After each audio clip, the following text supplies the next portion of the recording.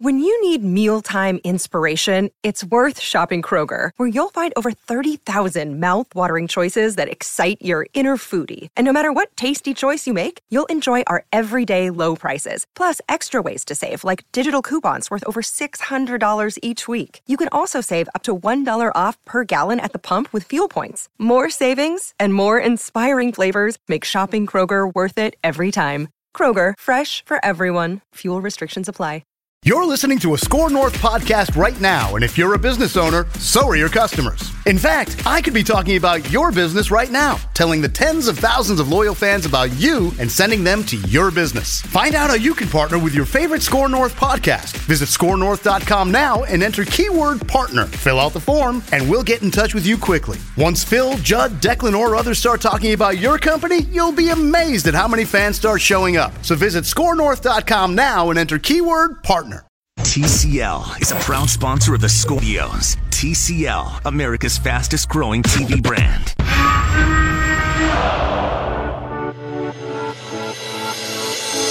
It's Purple Daily. The Raiders signed, I kid you not, controversial guard Richie Incognito to a one-year deal. I believe at this point, they're just casting for Hard Knocks. That's all they're doing. They just want to be the best television show in the league. Colin Cowherd talking about Richie Incognito. I'm calling him former Viking Richie Incognito because he decided he was signed to the Vikings last year, even though they did not actually have interest in signing him or never came close to signing him. Hour number 2 of Purple Daily, Rami Maklov in, Courtney Crone as well, Jonathan Harrison producing. We will take your calls at 651-646-8255. And before we discuss a little more about Richie Incognito and we get to our Hot Routes segment in a few minutes. Oh, I love Hot Routes. Yes. 43. Okay, we'll get to that in a bit. Let's go to Robin here on the show. What's up, Robin? Hi. I've been a Viking fan since Fran Tarkenton, and I'm just an NFL fan forever. And if they were on strike for over a year and a half, I think it would be devastating because just like baseball, when they went on strike, it takes a long time to revive something like that. That's the way I feel. And it just takes away from something, the fans love. Because, like you said, like millionaires and billionaires going at it, well, the fans are the ones that make them money. Mm-hmm. And you take that away, and then the fans go somewhere else. Yeah, no, that's a great point, Robin. Thanks for the phone call. Oh, go ahead. Did you have something else? I just wanted to say how much I love your show, except when you guys get a little too negative about the Vikings. It's funny. Thank you, Robin. I really appreciate that. It's funny because when we tweeted out that we were going to another hour, the first tweet was to bash Kirk Cousins, which is, I kind of chuckle about he went 8-7-1 last year and missed the playoffs and really was not anywhere close to their expectations. But that's what happens when you go 8-7-1. When it's 13-3, it's, hey, look who everyone's great all the time. When things are good, we will come on and talk about how good things are, and when things aren't, it's a long off season too. But it's really long. It really is. But also, Robin, you're awesome for listening, so very much appreciate that. Rami, do you think that football fans would do what baseball fans did if DeMaurice Smith is right and they have to prepare for a lockout of a year or more in the NFL?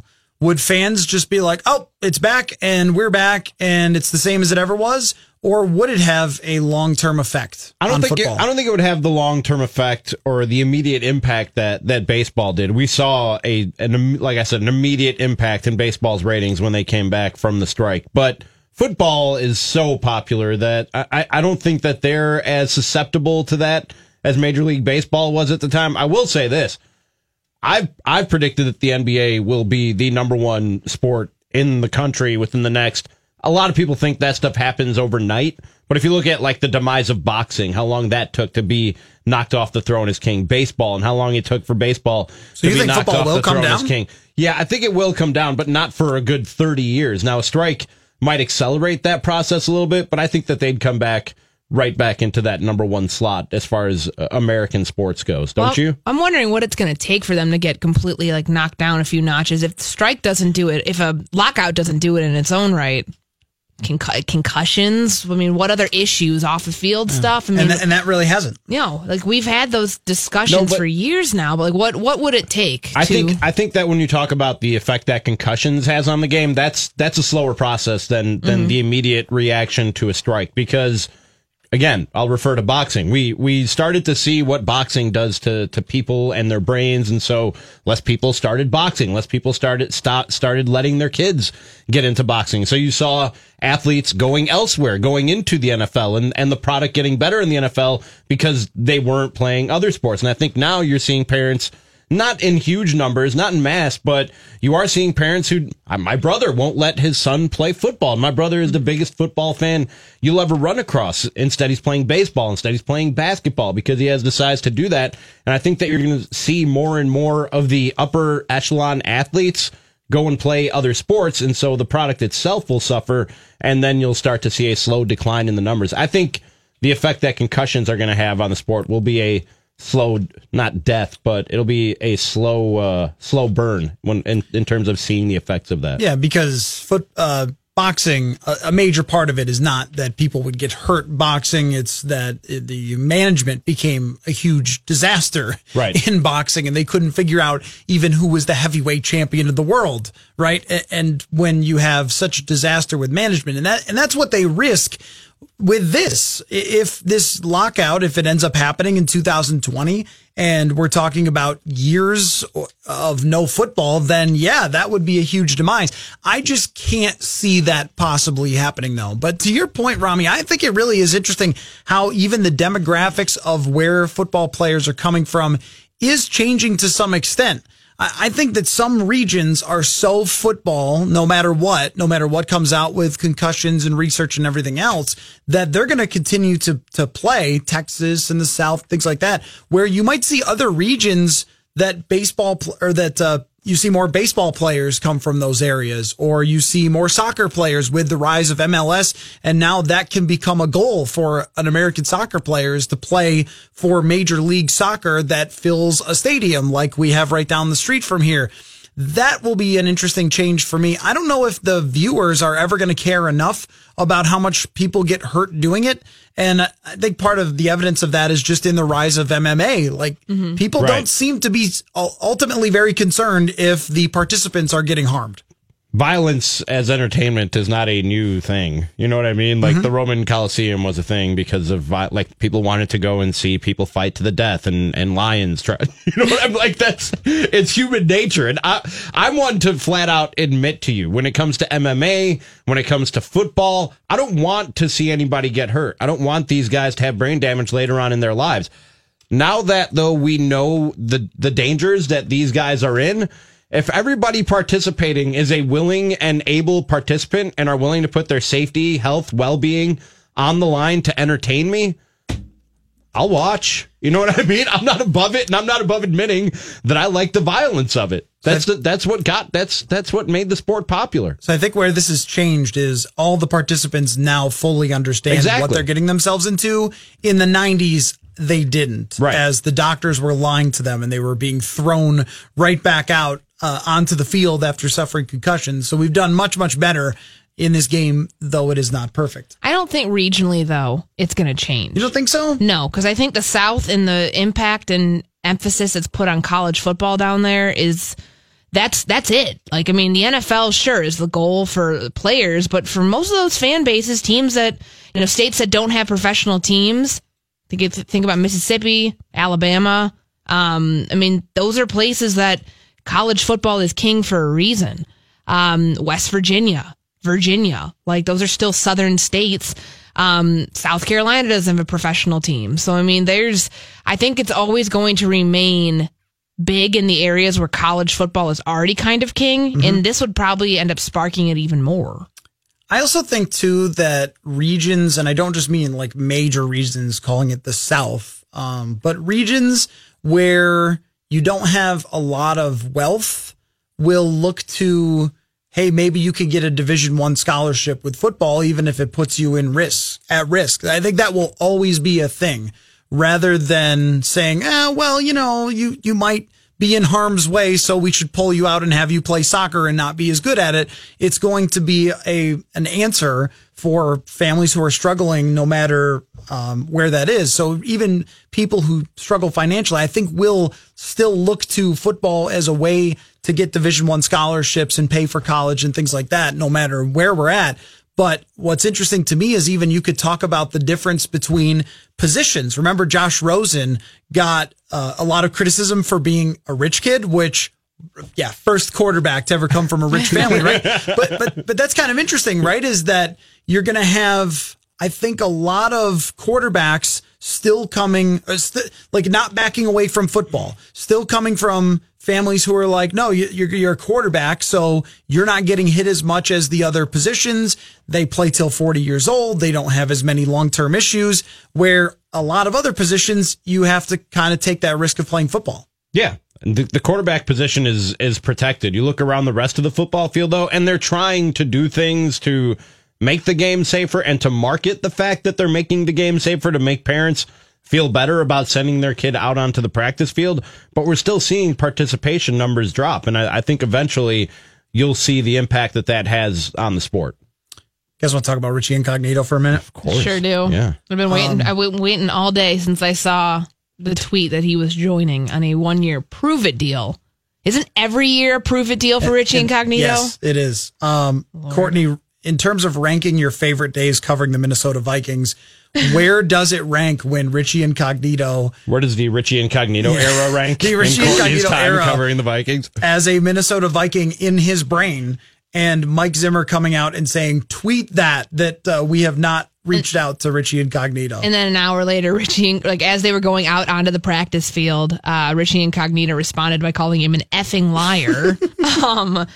Probably one of the weirdest days of training. Man, that's training camp. Was it camp? That was training camp. I thought it was still an OTA. That was in early August. And I remember Zim and the tweet that, and that became a thing, and he loves to say it now. So I guess maybe he should give Richie Incognito some royalties for that because of the T-shirt he sold. It was weird. It was weird. And this whole thing, it was a few weeks ago that it was reported that he was out in Alameda, working out with the Raiders. And then weeks go by, crickets. And then today find out that he's going to sign a 1-year deal. Do you ever think about what the Vikings offensive line and locker room could have been like if that had happened last year? Yes, and it drives me nuts because I saw some stuff about it today. Like, oh, the Raiders are going to have such a nasty edge now on the offensive line. I'm like, back up. Do you not know who their left guard was last year? Kelechi Osemele was one of the meanest human beings on the field, period, that I've ever covered. Nice guy off of it, but just an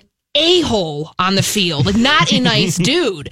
And I think... Can you say a-hole, Jonathan? You know the FCC rules? Is that okay? I think so. I think that... I mean... Okay, I thought that might be a risk. I abbreviated it.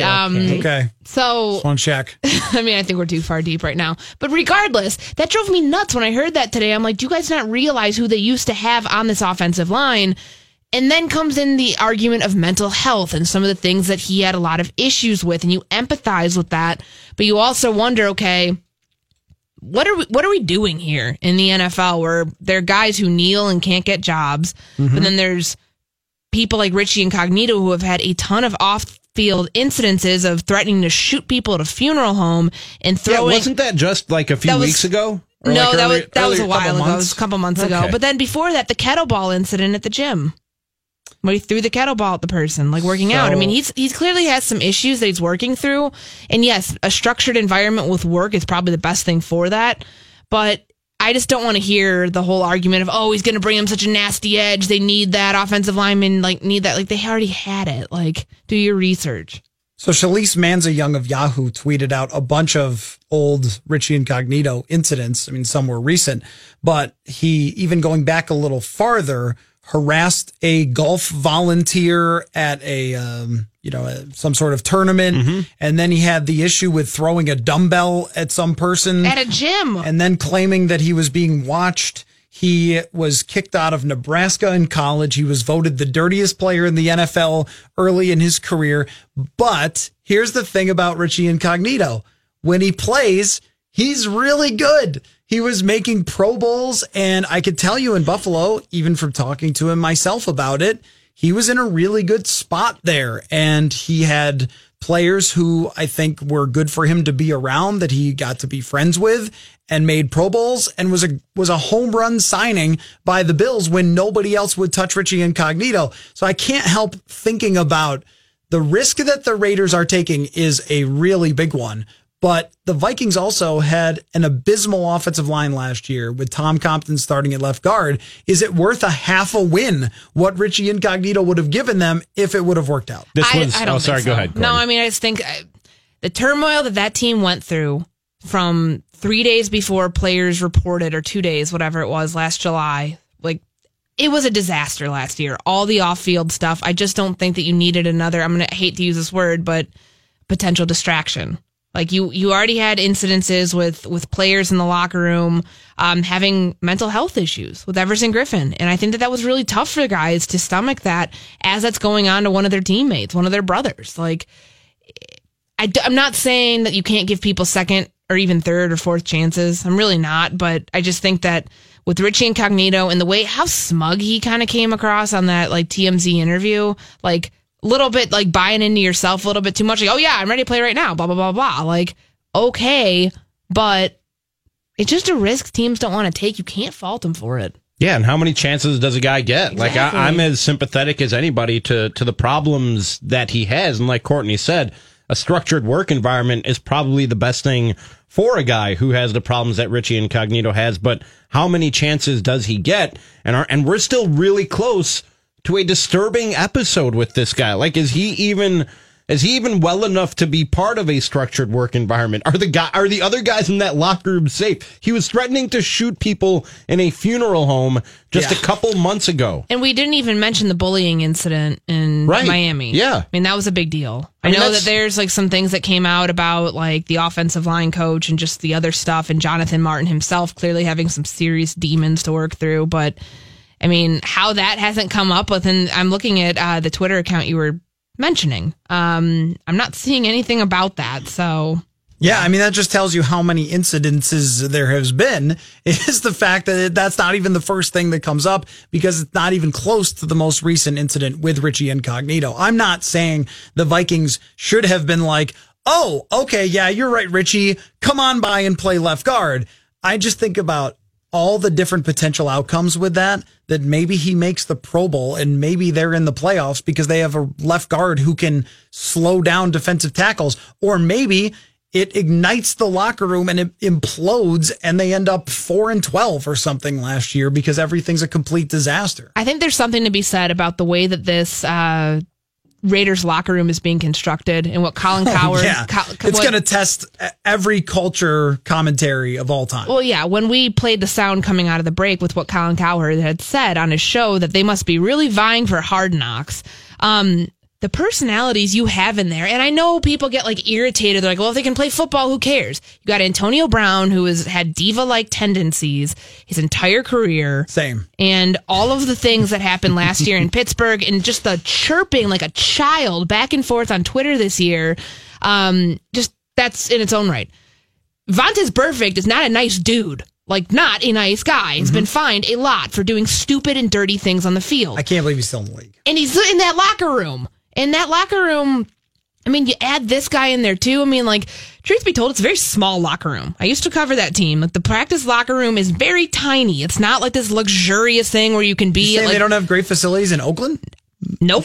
I mean, I'm sure they will with the Raiders. Wow. But I'm just saying, it's guys in really, really, really close quarters. Yeah. And maybe that's not a good thing when you have all of these dominating personalities in there. I just don't know. I definitely want them for Hard Knocks for sure. I'm not even going to try to... Oh, they would be the most entertaining. Yeah, I'm not even going to try to be unique or go against the grain. Like, give me the Oakland Raiders. I do the Browns too. I was just going to say, the Browns would be the other team. Isn't there a rule? Can you not do it back-to-back years? Yeah, I don't think you can do it back-to-back. And they have a new coach, so you can't do it with a new coach, right? I have no idea what the rules are. Yeah, I think that's one of the rules, is there's only like 5 or 6 teams that truly eligible for it. Yeah, it's not necessarily the rules, but it's like you can turn it down if you are this, or this. So let's do hot routes when we come back. I've got 5 questions for you two. I've been studying my playbook. Some are pertaining to your life, and if you don't get orange 43 black jet sweep right, correct, Rami, this time, then you can get out. Okay? All right, we'll do that when we come back. We will go around the league with our hot routes. When we return, you are listening to Purple Daily. Caller has questions. Blue 58! Blue 58! Go! And he wants your answers. Street! Drag! Red Polly! Blue Poncho! In rapid-fire fashion. Gun flex right stack. 394 Dragon Smoke. It's Hot Routes on Purple Daily. 980! 387! All right, it is time. We are going to do this every single day now here on Purple Daily, our new time slot from 2 to 4. Courtney Cronin of ESPN in, Rami Maklov as well.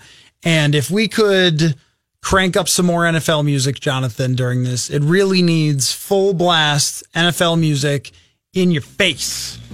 I love Manny did that promo, right? Yes. That was great.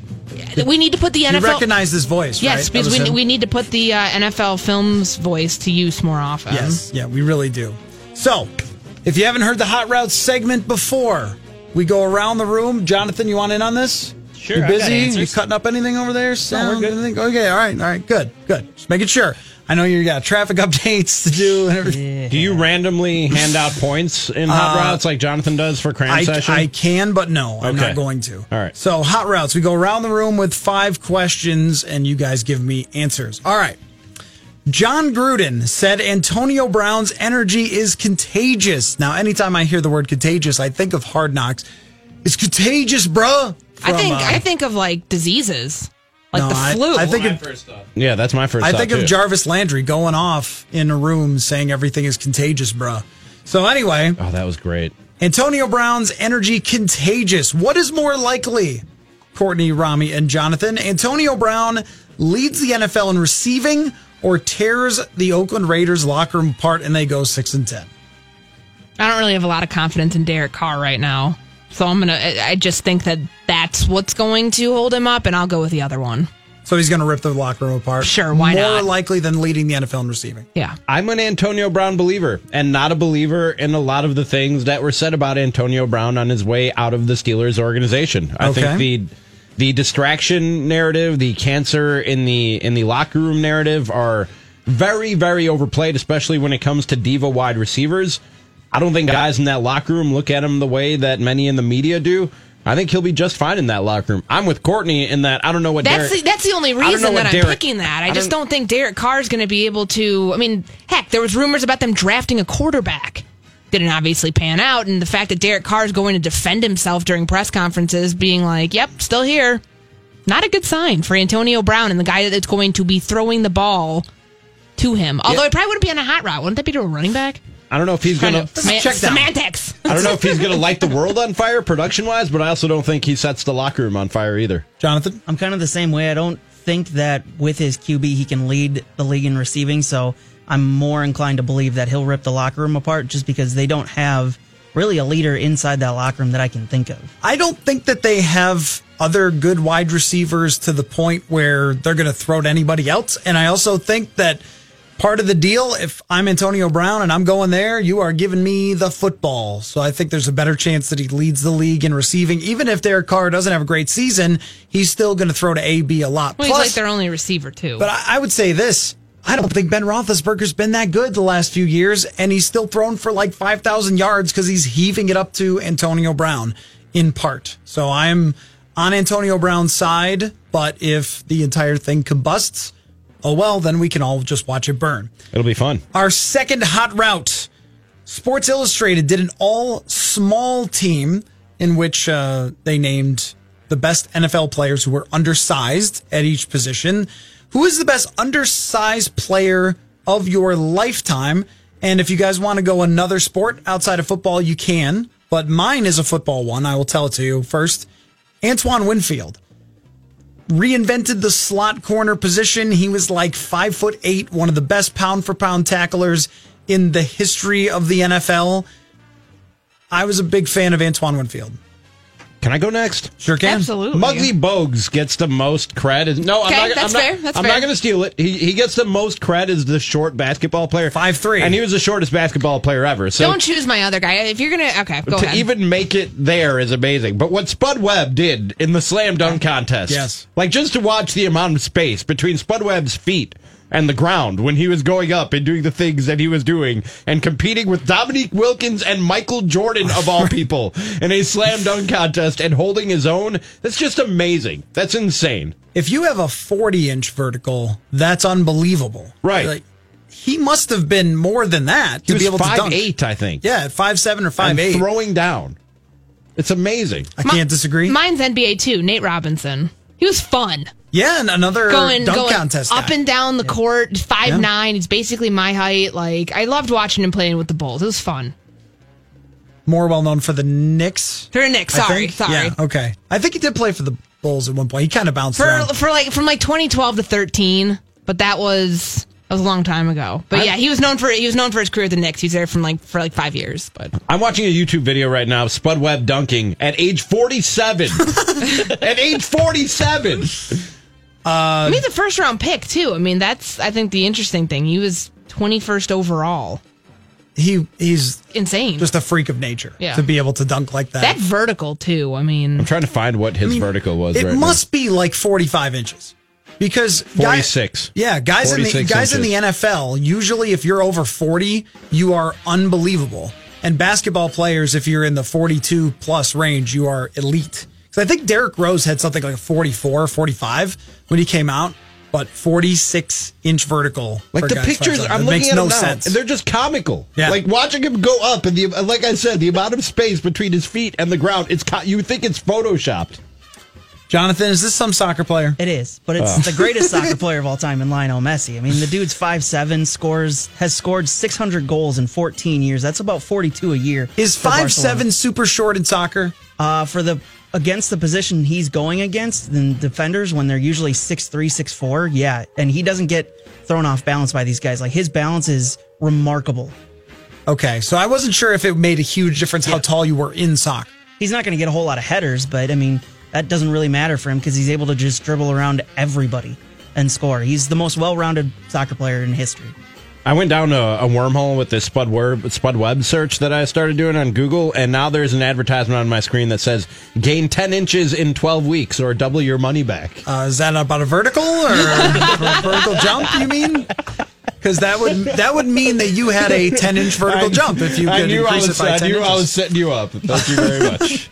All right. It's my pleasure to be the straight man. Our next hot route. Plenty of options on undersized players. Maybe Chad Beebe will make our list at some point.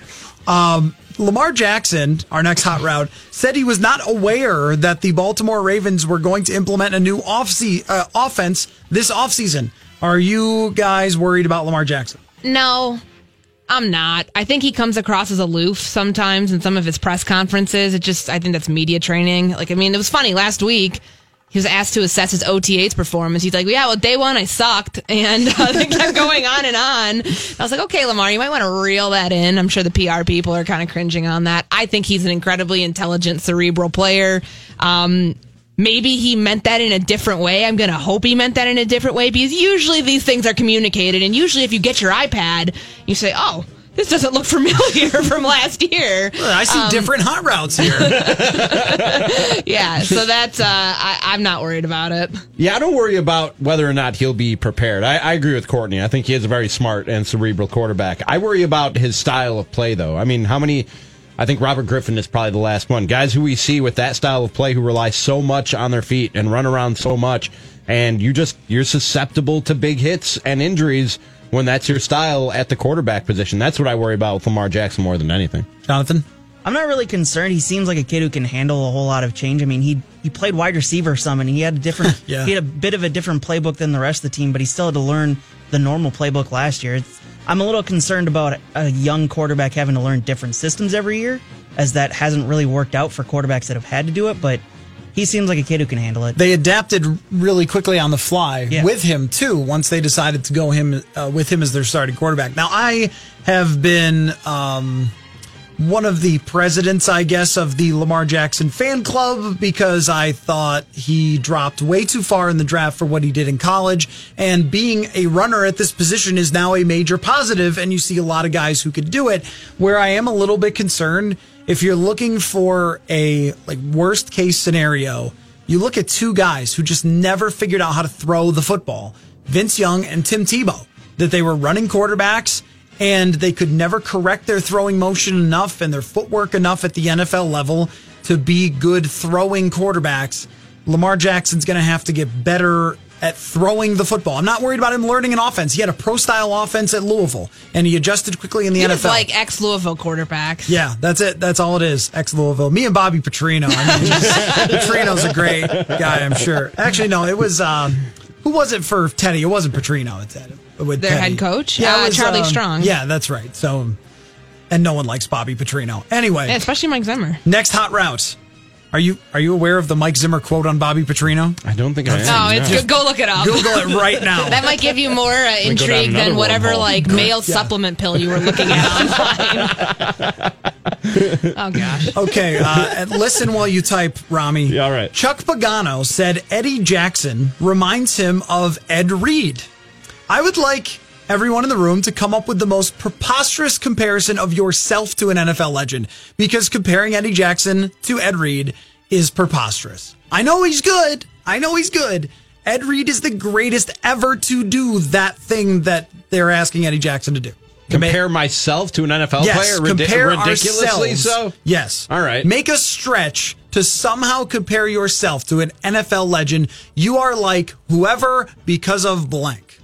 Oof. You want to go? I'm ready. Think about go ahead. This one. I'm Vince Wilfork. Because I think that, he was one of my favorite players to watch growing up. Him and Warren Sapp, too. If you're just talking big dudes, because I love defensive line play, sure. That's preposterous compared to you, but yes. Ton of Pro Bowls, won 2 championships, is a Super Bowl champion. And he came from a really, really, really rough upbringing in the sense, both his parents were... Still not seeing any comparison to you here? Person whose high school had a radio station? Yeah, I don't know. Just leave me alone. I'll help you. Who's my comparison? You have a sense of humor like Vince Wilfork. I got a good one. A jolly disposition. He's jolly and everything, but he also flattened people, which I thought was really, really You're awesome. supposed to compare yourself to him, not just say a player you like. Well, I'm adjusting the strategy of this game, and I think I could do some of the things that he did. I just do. Flatten people? Yep. Mentally. Yeah, definitely that. Okay, preposterous comparison to yourself. I thought of one. All right. Do I like to ask myself questions? Yes. Do I have a rocket for an arm? Maybe. Did I come from Wisconsin to Minnesota? Yes. Am I the next Brett Favre? Probably. You know what I would give you to? You could make a Danielle Hunter-Rami comparison. I'll tell you why. That? Wingspan. You have a freakishly weird true. I do have a weird wingspan. long You have wingspan. For those of you watching at home, you're like 5'10" and your wingspan 6'4". I'm 5'8", and my wingspan is over 6 feet. I told you, makes no sense. All my bodily proportions are that of somebody who's 6 feet, except for my tiny, tiny legs. They did not get the message. I was about to say, is the comparison there that he's quiet? Because that's definitely not coming across. Daniil will say 3 words and it will impact you, but I say a lot of words with no impact whatsoever. That says we are not alike. All right, Jonathan, what is your preposterous NFL comparison? I tried as hard as I could to figure out one, and I just didn't until now. And it's, again, a stretch. Kurt Warner, the dude's just a grinder. I'm not saying I'm as much of a grinder as he did. He worked a bunch of odd jobs, and I've done that before. You did work odd jobs, yes. So that's about as close as I could come. I think that's good. Jobs. You live in Iowa. Yes, he once lived in Iowa, so it all adds up. I think it's a good comparison. Okay, I will give you mine. Josh McCown. Because you look like him? No, because, not really. I don't have the square jaw. Not square jaw, but you're blonde and fair-skinned. Way too much pizza and wings in this body to have that square of a jaw. But here's why I'm like Josh McCown, and I will qualify him as an NFL legend, okay? I agree. Josh McCown is well known in NFL circles as being the best basketball-playing football player. So there was a video that was put out, he's like 41 years old, of him playing pickup ball and dunking and doing all sorts of dunks and stuff. Yes, on Joe Thomas's podcast, they were talking about him and Andrew Hawkins. They were talking about the best basketball players they've ever played with in NFL locker rooms, they both said McCown is unbelievable. I heard Jay Cutler can ball. Wasn't he like All-State in Indiana in high school? And A.J. Green probably could have played in the NBA, I think. Really? Yeah, is what they were saying. So, Jay Cutler's another guy, though, who you look at him and you go, he didn't know. Right, It doesn't add up. And I do not have McCown's athleticism, of course, but I do have the J from deep. Okay. So I am just like Josh McCown. Last one. Jason Witten said that he has not lost a step from the last time that he played. Now, I could ask you guys to just lie intentionally, but let me just ask you this. Which will be better? Jason Witten on the field 2019 or Jason Witten in the booth 2018? Look, it is hard to be an analyst. It's hard to go from... it's just not natural for a lot of guys. I think this is the time of year, too, where I'll watch NFL Live and see guys who are kind of getting like their tryouts now. Like, this is a good time. It's kind of a dead period of the offseason. Victor Cruz wasn't like just amazing when he got on there. So, I mean, it took him some time. I wonder if Jason Witten would have stayed in the booth had he gotten better. I mean, I know what you're going to say. Tony Romo is just a godsend and could do no wrong in your eyes in the booth. But I think for most guys, it takes time. My thing here is, what are we putting the over-under at number of games he plays this year before he retires again? 8? That's what I'm doing. So you're saying that his comeback will go worse than his time in the booth? Yes. I can't see it going worse, though. His time in the booth was so awful. Even if he just stopped playing. Yeah, that's still that better. might be better. Because that's what he should have done with his announcer's career. You know, why did that go so badly? I mean, I don't think the crew. I just think that there was just chemistry. It just takes time. I don't know how much they vetted him. You know what I mean? Like, the guy came straight off the field and into one of the biggest spots in football broadcasting. Like, who does that? Did Jason Witten never strike you as a type of personality who could do that? Who you could pull right off the field and put in that big a chair? No, you never got that when he was a player.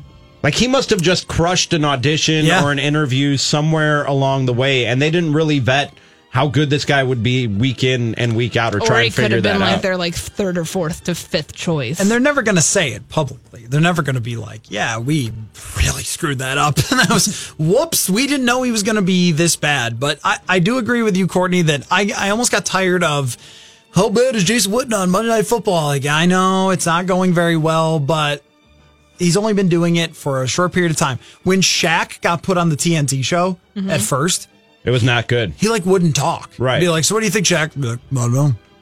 And now it's we'll great. See what happens. Now I can't imagine that show without Shaq. Right, exactly. And he's totally become comfortable and really good at it. Reading these Mike Zimmer quotes on Bobby Petrino. Oh, yes. Yeah, isn't it wonderful? Amazing. What do you think, Jonathan? Which one will go worse?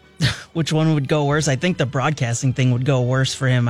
He was so bad last year. It's hard to imagine that a playing career could go, or coming back to a playing career after a year off could go worse. He was just so stiff and also wrong about a lot of stuff. These football players, I mean, they go over the film and they watch it and they watch it and they watch it and they watch it and they've got it.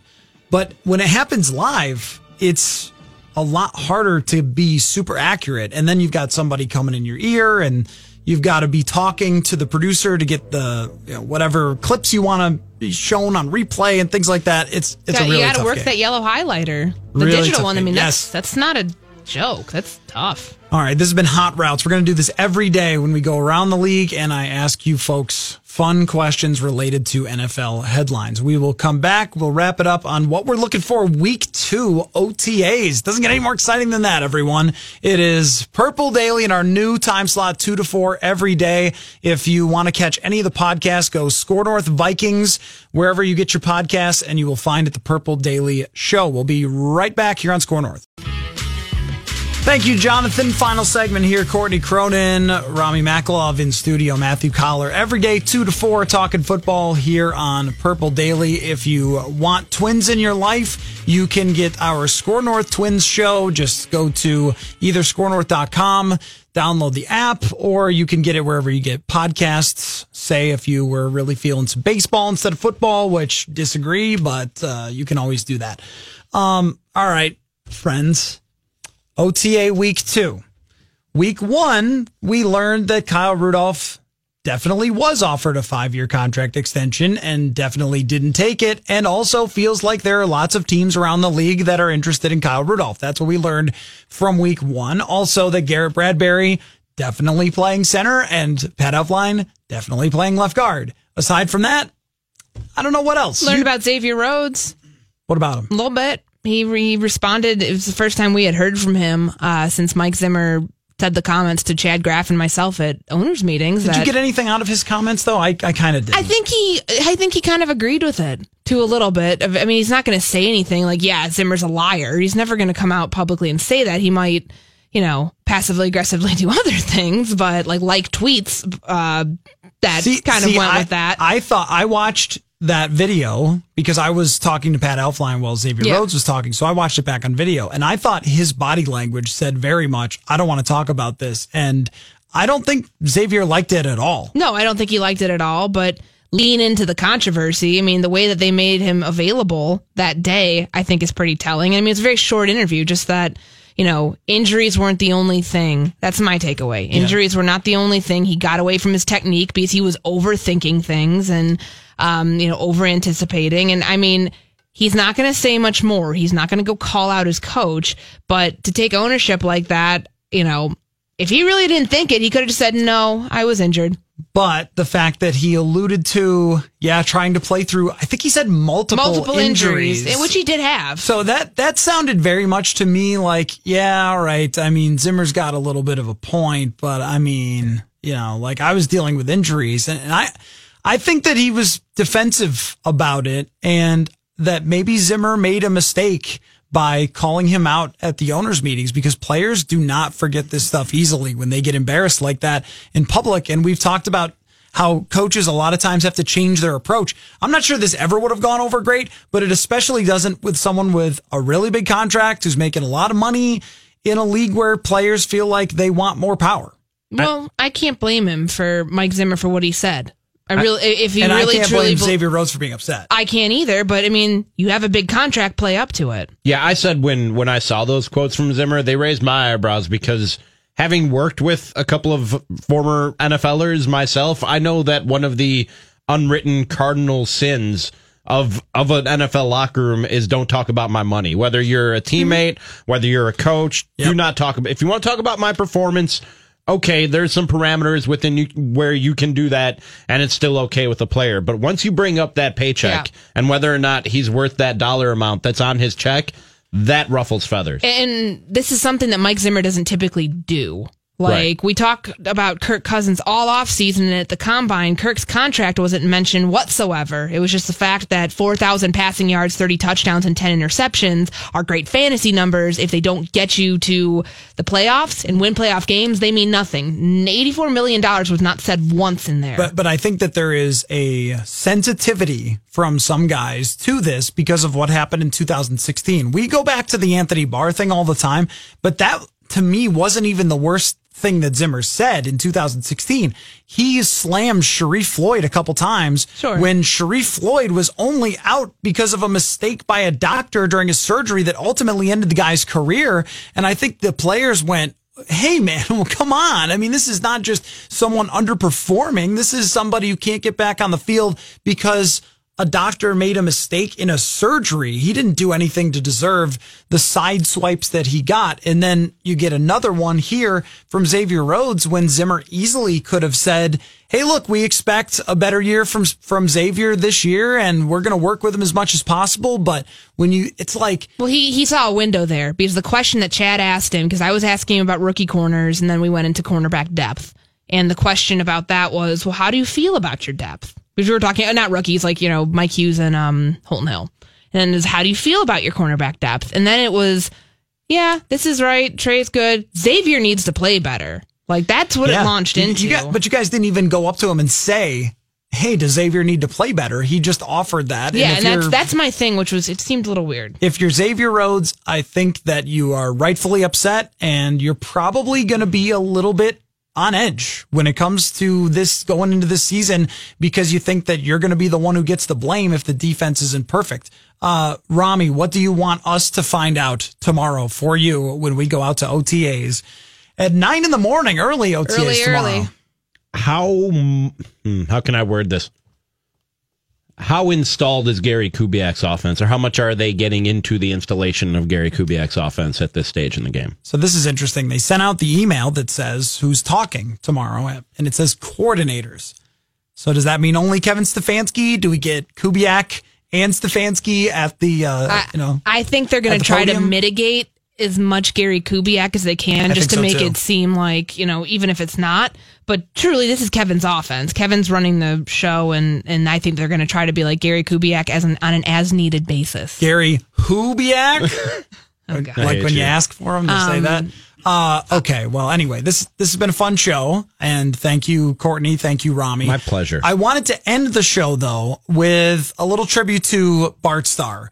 And I ran across this video on Twitter of Steve Sable talking about Bart Starr. Oh, I watched this. It's only a minute, amazing. But I couldn't say anything better. I don't think any one of us could do a better tribute to Bart Starr than Steve Sable. So here's that to end the show. Thanks for listening to Purple Daily. Bart Starr was a model of efficiency.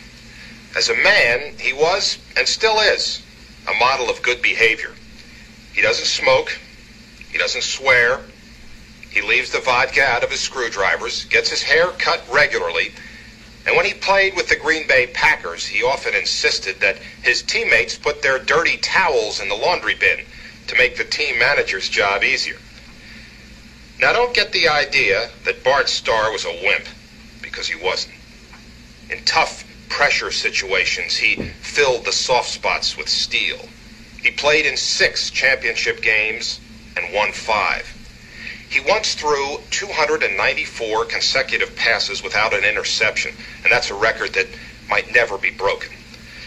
But perhaps the most significant fact about Bart Starr was that he had the ability to adjust, to work, and to grow, and most importantly, to eventually become what his quiet but driving ambition demanded, to be a champion. This holiday, whether you're making a Baker's Simple Truth turkey for 40 or a Murray's Baked Brie for 2, Baker's has fast, fresh delivery and free pickup, so you can make holiday meals that bring you all together to create memories that last. Baker's, fresh for everyone. Free pickup on orders of $35 or more. Restrictions may apply. Get more ways to save at the Buy 5 or More Save $1 each sale. Just buy 5 or more participating items and save $1 each with card. Baker's, fresh for everyone. O'Reilly. Change your vehicle's oil before your summer road trip and save money now with Pennzoil and O'Reilly Auto Parts. Right now, get 5 quarts of Pennzoil Platinum Full Synthetic for just $22.95 after mail-in rebate. Save money and protect your engine against sludge and wear with the synthetic oil change. Stop by your local O'Reilly Auto Parts today or O'ReillyAuto.com. O'Reilly Auto Parts.